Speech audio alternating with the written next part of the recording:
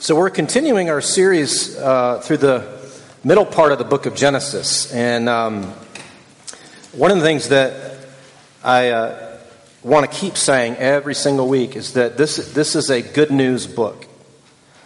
Genesis, despite all of the ups and downs that we're noticing and finding in the story, it is a good news book that's written to God's people on their way to the promised land after 400 years of slavery in Egypt. And it's important to keep that in mind, because there's plenty in this book that's not good news. And this morning, as we come to Genesis chapter 31, we're coming to the last act in this drama between Jacob and Laban. And just to remind you who these people are, we had Abraham, whose son was Isaac, whose son was Jacob and Esau. And Laban was actually the brother of Rebekah, who is the wife of Isaac, Jacob's mom. And so the last several chapters have been all about Jacob and Laban. And we're coming to the last part of that section of the story. And so I'm going to read to you from Genesis chapter 31, and this is not actually the whole chapter. It's just really half of it. It's actually 55 verses long. But these 24 verses set the stage for everything that we're going to talk about this morning. And if you're one of those people that you just really like to bring your Bible to worship, you're likely to be a very distinct advantage this morning, because we're going to be looking at several passages throughout this whole section of Genesis. So let's listen as we listen to God's word from Genesis chapter 31. Now Jacob heard that the sons of Laban were saying, "Jacob has taken all that was our father's, and from what was our father's he has gained all his wealth." And Jacob saw that Laban did not regard him with favor as before. And then the Lord said to Jacob, "Return to the land of your fathers and to your kindred, and I will be with you." So Jacob sent and called Rachel and Leah into the field where his flock was, and said to them, "I see that your father does not regard me with favor as he did before, but the God of my father has been with me. You know that I have served your father with all my strength, yet your father has cheated me and changed my wages 10 times. But God did not permit him to harm me. If he said, 'The spotted shall be your wages,' then all the flock bore spotted. And if he said, 'The striped shall be your wages,' then all the flock bore striped. Thus God has taken away the livestock of your father and given them to me. In the breeding season of the flock, I lifted up my eyes and saw in a dream that the goats that mated with the flock were striped, spotted, and mottled. Then the angel of God said to me in the dream, 'Jacob,' and I said, 'Here I am.' And he said, 'Lift up your eyes and see. All the goats that mate with the flock are striped, spotted, and mottled. For I have seen all that Laban is doing to you. I am the God of Bethel, where you anointed a pillar and made a vow to me. Now arise, go out from this land and return to the land of your kindred.' Then Rachel and Leah answered and said to him, 'Is there any portion or inheritance left to us in our father's house? Are we not regarded by him as foreigners?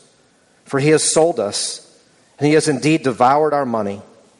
All the wealth that God has taken away from our father belongs to us and to our children. Now then, whatever God has said to you, do.' So Jacob arose and set his sons and his wives on camels, and he drove away all his livestock, all his property that he had gained, the livestock in his possession that he had acquired in Padan Aram, to go to the land of Canaan to his father Isaac. Laban had gone to shear his sheep, and Rachel stole her father's household gods. And Jacob tricked Laban the Aramean by not telling him that he intended to flee. He fled with all that he had and arose and crossed the Euphrates and set his face toward the hill country of Gilead. When it was told Laban on the 3rd day that Jacob had fled, he took his kinsmen with him and pursued him for 7 days and followed close after him into the hill country of Gilead. But God came to Laban the Aramean in a dream by night and said to him, 'Be careful not to say anything to Jacob, either good or bad. This is the word of the Lord. Thanks be to God. So, here's where we are in the story. It has been 20 years since Jacob left Beersheba, since he left home and traveled to Haran. And if you remember, that whole journey was precipitated. It was caused by Rebekah's scheming and Jacob's deception to get Esau's blessing. Isaac has said to Esau, I want you to go and prepare this meal for me. I'm about to die, and I want to bless you as my oldest son. And Rebekah figures that out, and she favors Jacob, the younger son, and they hatch a plan to deceive Isaac.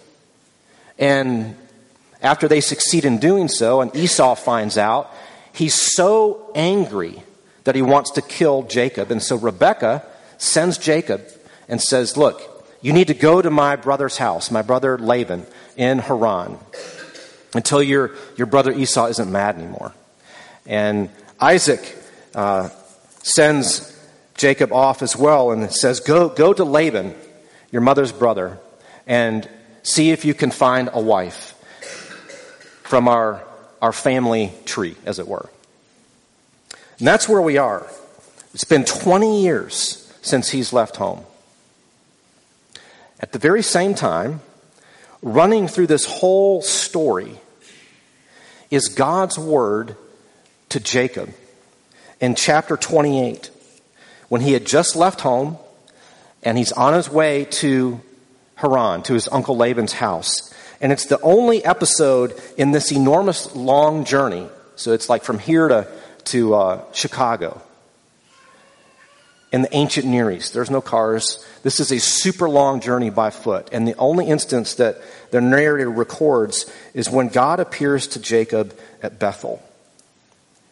And let me remind you what he said to Jacob when he appeared to Jacob in a dream. He said, I am the Lord, the God of Abraham your father, and the God of Isaac. The land on which you lie, I will give to you and to your offspring. Your offspring shall be like the dust of the earth, and you shall spread abroad to the west and to the east and to the north and to the south. And then your offspring shall all the families of the earth be blessed.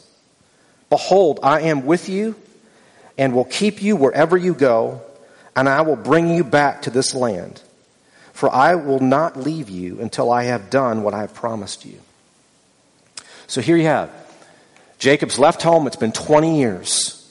He's been living under Laban. And last week we sort of saw that Laban is an unjust master who's changed Jacob's wages 10 times, which doesn't mean necessarily literally 10 times, but it means a whole bunch of times. And Jacob wants to return home, and it's been a long, disappointing experience. And at the very same time, these words we just read from Genesis 28 are woven into this whole story. And so here's what I want. We've got 2 points for this morning. We've got the human drama, these 20 years of Jacob living in his uncle's house. And we have the divine drama, God's word to Jacob back in chapter 28 that he's continuing to bring about and fulfill in his life. So what I want to do is we're going to look at the human drama and then the divine drama and try to understand how do these two fit together and where is there any good news in this story. Because when we look, first of all, at the human drama, there's not much to be hopeful about. After Jacob arrives in Haran, what happens? Well, first of all, in chapter 29, after Jacob notices Rachel and says to Laban, I will work 7 years for you, the hand of your daughter in marriage, because he had nothing to offer as a bride price, which was the custom of the time. Laban agrees to do this, but instead of giving Jacob Rachel, he deceives Jacob and gives Jacob Leah. And when Jacob figures that out, he says to Laban, I will work another 7 years for Rachel. So the story begins right away with deception, but not only that, Jacob makes no effort to hide the fact that he loves Rachel more than Leah. Right away, the whole idea of favoritism and disregard enters into the most vulnerable of relationships in the marriages that Jacob has here with Leah and Rachel. And then Leah and Rachel, two sisters. We discover in chapter 29 and into 30, they're full of envy for one another. They resent one another. There's competition about who is going to have more children and win the affection of their husband. And then we have in chapter 30, after completing the 14 years of service under Laban's unjust rule, Jacob asks Laban, "Can I go home now? I want to go home to my family and take my wives and my children." And Laban won't let him return home. And so Jacob hatches this shrewd plan. He says, "Okay, yes, I will work for you another 6 years in exchange for your flock. The part of your flock that's the most rare, the flock that has colors on them, the flock that doesn't get born that often." And Laban agrees to that, but he makes it as hard as possible for him. And he hatches this shrewd scheme and ends up acquiring almost all of Laban's flocks and his wealth, Laban's wealth. And as we've noticed and I've mentioned throughout all of this, Jacob is living under a master who's changing his wages time and again. And then when we come to our passage this morning in chapter 31, Laban now no longer sees Jacob as a blessing. He no longer regards Jacob the way that he used to. And so now Jacob has to figure out what he's going to do. And Leah and Rachel, he decides at God's calling that they should leave. And what we see in verses 14 to 16 this morning, both Leah and Rachel side with Jacob. Jacob says to Leah and Rachel, "Look, this is what's been going on. You know how I have served your dad for 20 years and how he has been unfair. And here is what we need to do." And both Leah and Rachel side with Jacob, and they want nothing to do with their father. And so then in verses 19 and 20, Laban, he goes out to shear his sheep, and Jacob tricks Laban. And he doesn't tell him that he intends to leave. And in fact, he picks this moment in the year when he goes to shear his sheep. That wouldn't mean much to us, but in this time and place, it means Laban's not at home. He's out far away where his flocks are, so he's not anywhere close. And it's the perfect time to flee for Jacob, because Laban doesn't know, and he's a long ways away from home, and he can get a head start. And not only that, when Jacob tricks Laban, Rachel steals her father's household gods. And as we would see later in this passage, she does so and puts her family at great risk. But what's interesting to note here is here again, the younger sibling, the younger child, deceives the father. Because as we would see later in this passage, when Laban catches up, the one thing that he gets upset about is, "Well, who took my household gods?" And Jacob says to Laban, "We didn't take anything. And in fact, if you find them, whoever has them will die." And it so happens that Rachel took them. And we know that as we read the story, and the suspense mounts. Well, will Laban find his household gods? And in fact, she's sitting on them, on her camel. And interestingly here, just like Jacob got away with deceiving his father, Rachel gets away with it. And most commentators note in Rachel's deception here of stealing her household gods, it's sort of a last attempt to rebuke her father and communicate, I want nothing to do with you.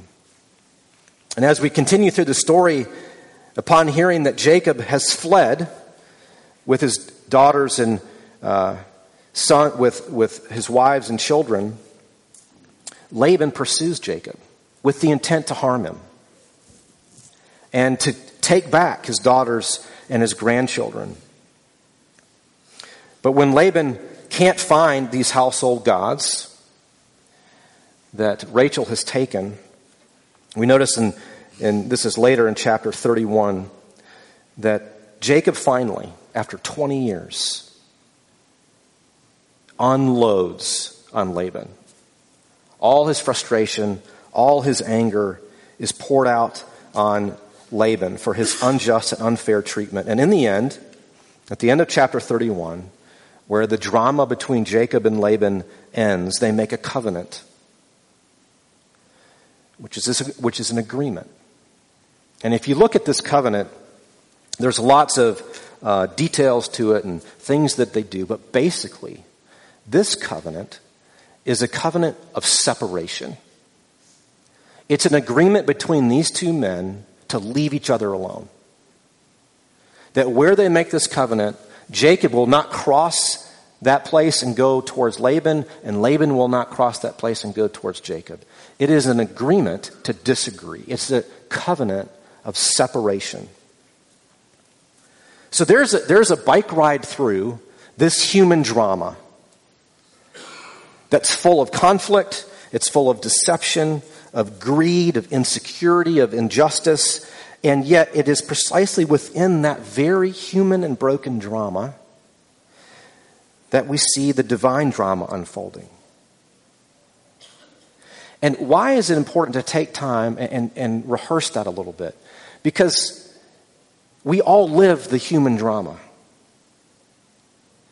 In various ways, with various flavors, we all live in this human drama every day. And what this story tells us, and what I want you to hear as we transition from the human drama to the divine drama, is that God is at work in, through, and against the human drama of your life. And that is really, really good news. So let's look here. How does this divine drama unfold in the midst of this often hopeless and tragic human drama?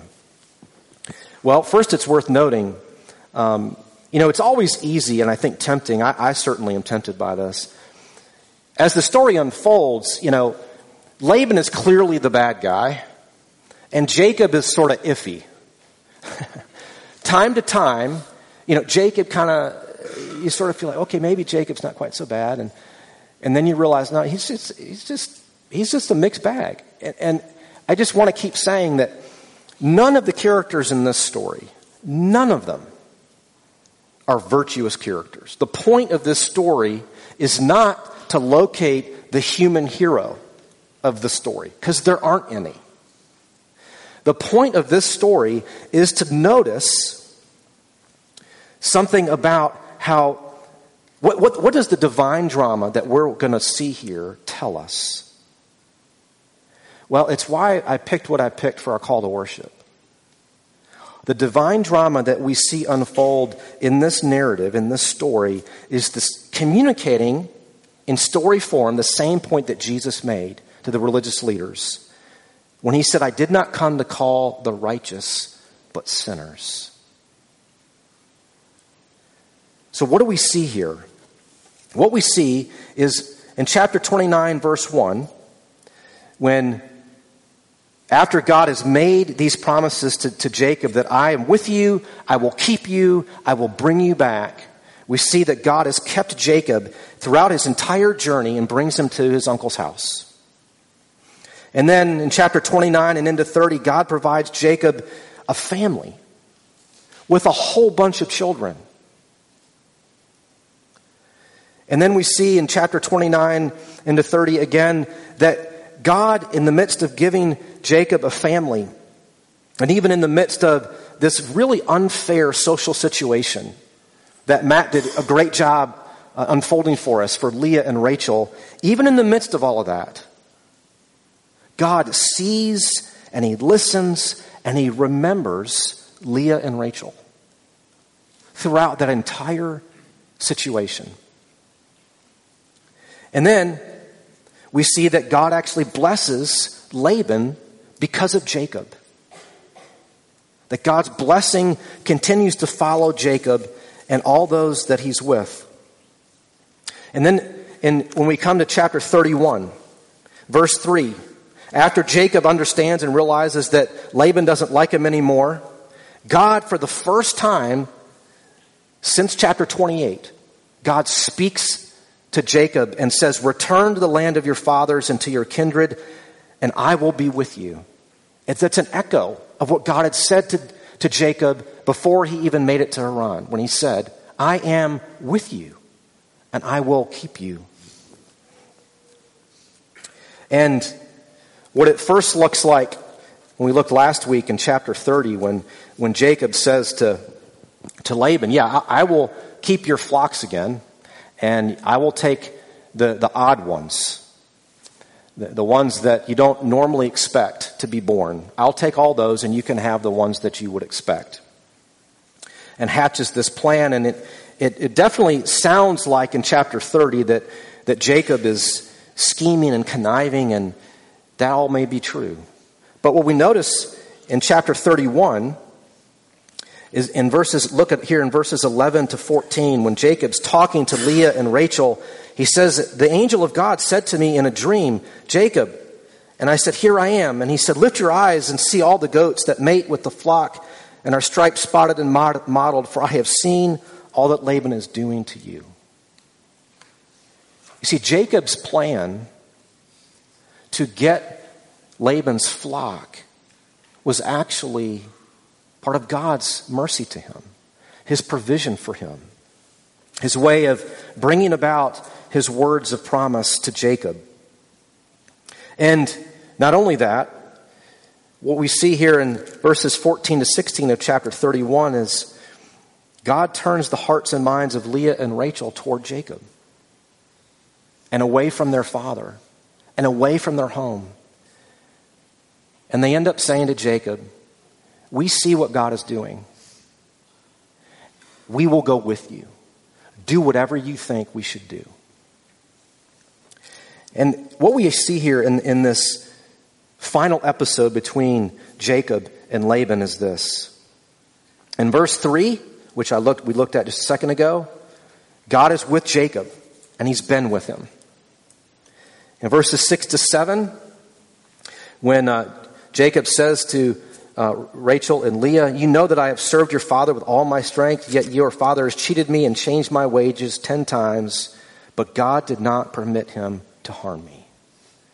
God has been protecting Jacob. He's been taking care of him despite Laban's mistreatment.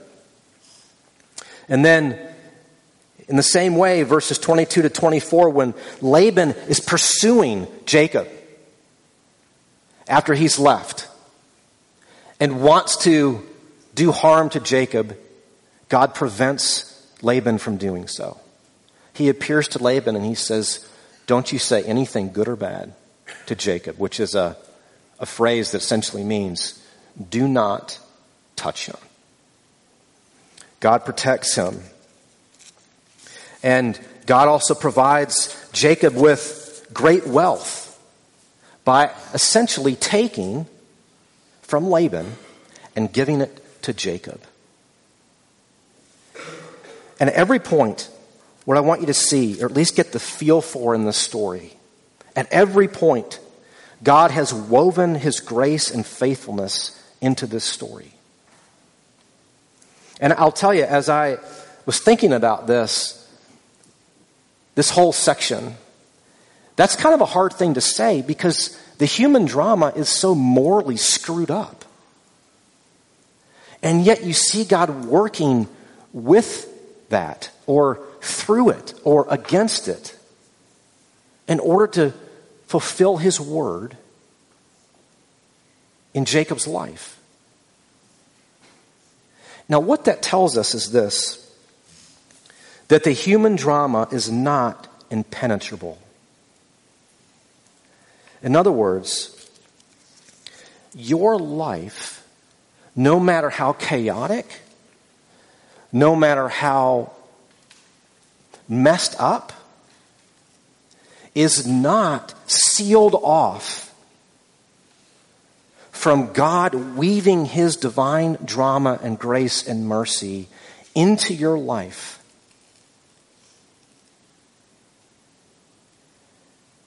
I just want that to sit with you for a minute.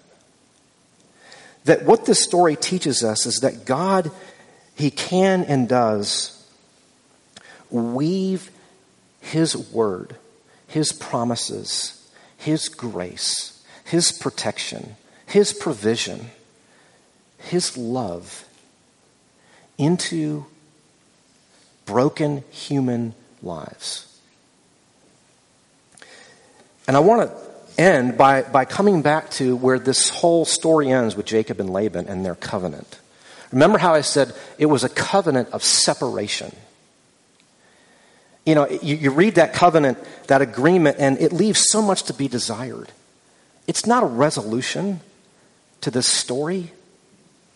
Here you have a father who's estranged from his daughters. You have a son-in-law who's so terrified of his uncle that he tricks him and leaves without saying anything. You have an uncle who's a smarmy businessman and only wants his nephew around because he's getting richer having him there. This is a terrible story. And the best that this story can come up with is these two guys say, I'll leave you alone if you leave me alone.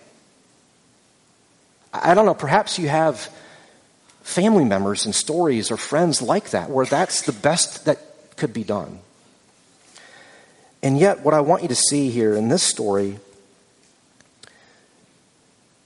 that covenant stands in stark contrast to God's covenant that we've seen in this book so far.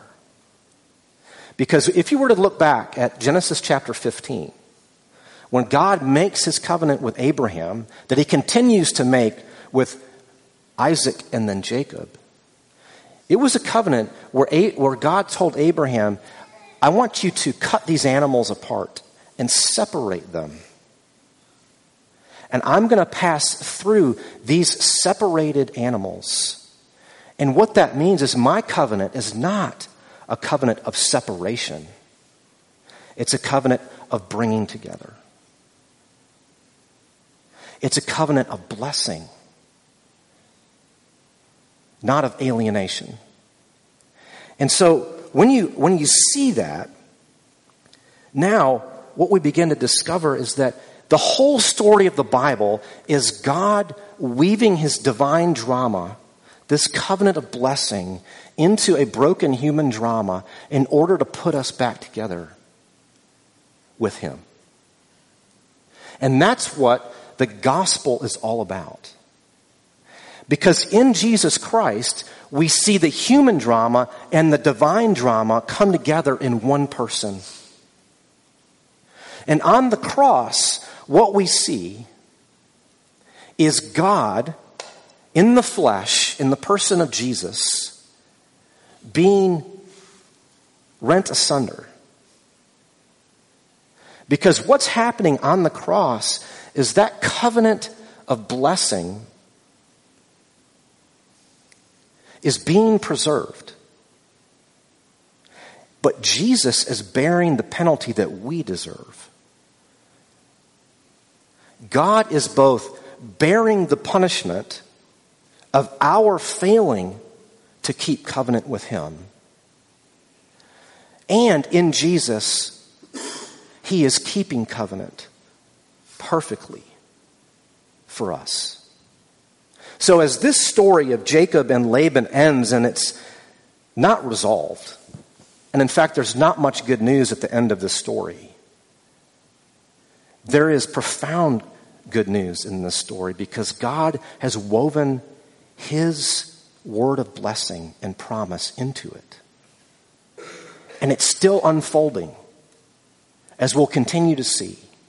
And that story as we follow it through, brings us to Jesus and the fulfillment of God's covenant, not of separation, but of blessing, of bringing us home.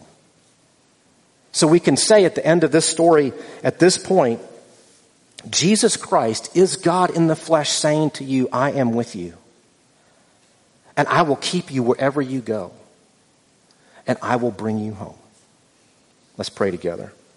Father in heaven, we give you thanks for this story and the ways in which, even in the midst of its ugliness and brokenness and defiance, you continue to weave your grace and promises into this story. And Father, we ask that you would help us to have tangible moments where, in light of your word, we see you doing the same thing for us today. That we continue to see you because of Jesus speaking words of hope and promise into our lives. That we see you protecting us and providing for us. That we see you sustaining us through and in the midst of hardship and injustice and mistreatment and unfairness and loss and insecurity and fear and disappointment. Father, would you help us to find in Jesus the riches of your grace on full display. And we ask that you would help us to rest in him, to delight in him. And we pray that in doing so, you would move us to love you and to love our neighbors as you've loved us. And we pray this in Jesus' name. Amen.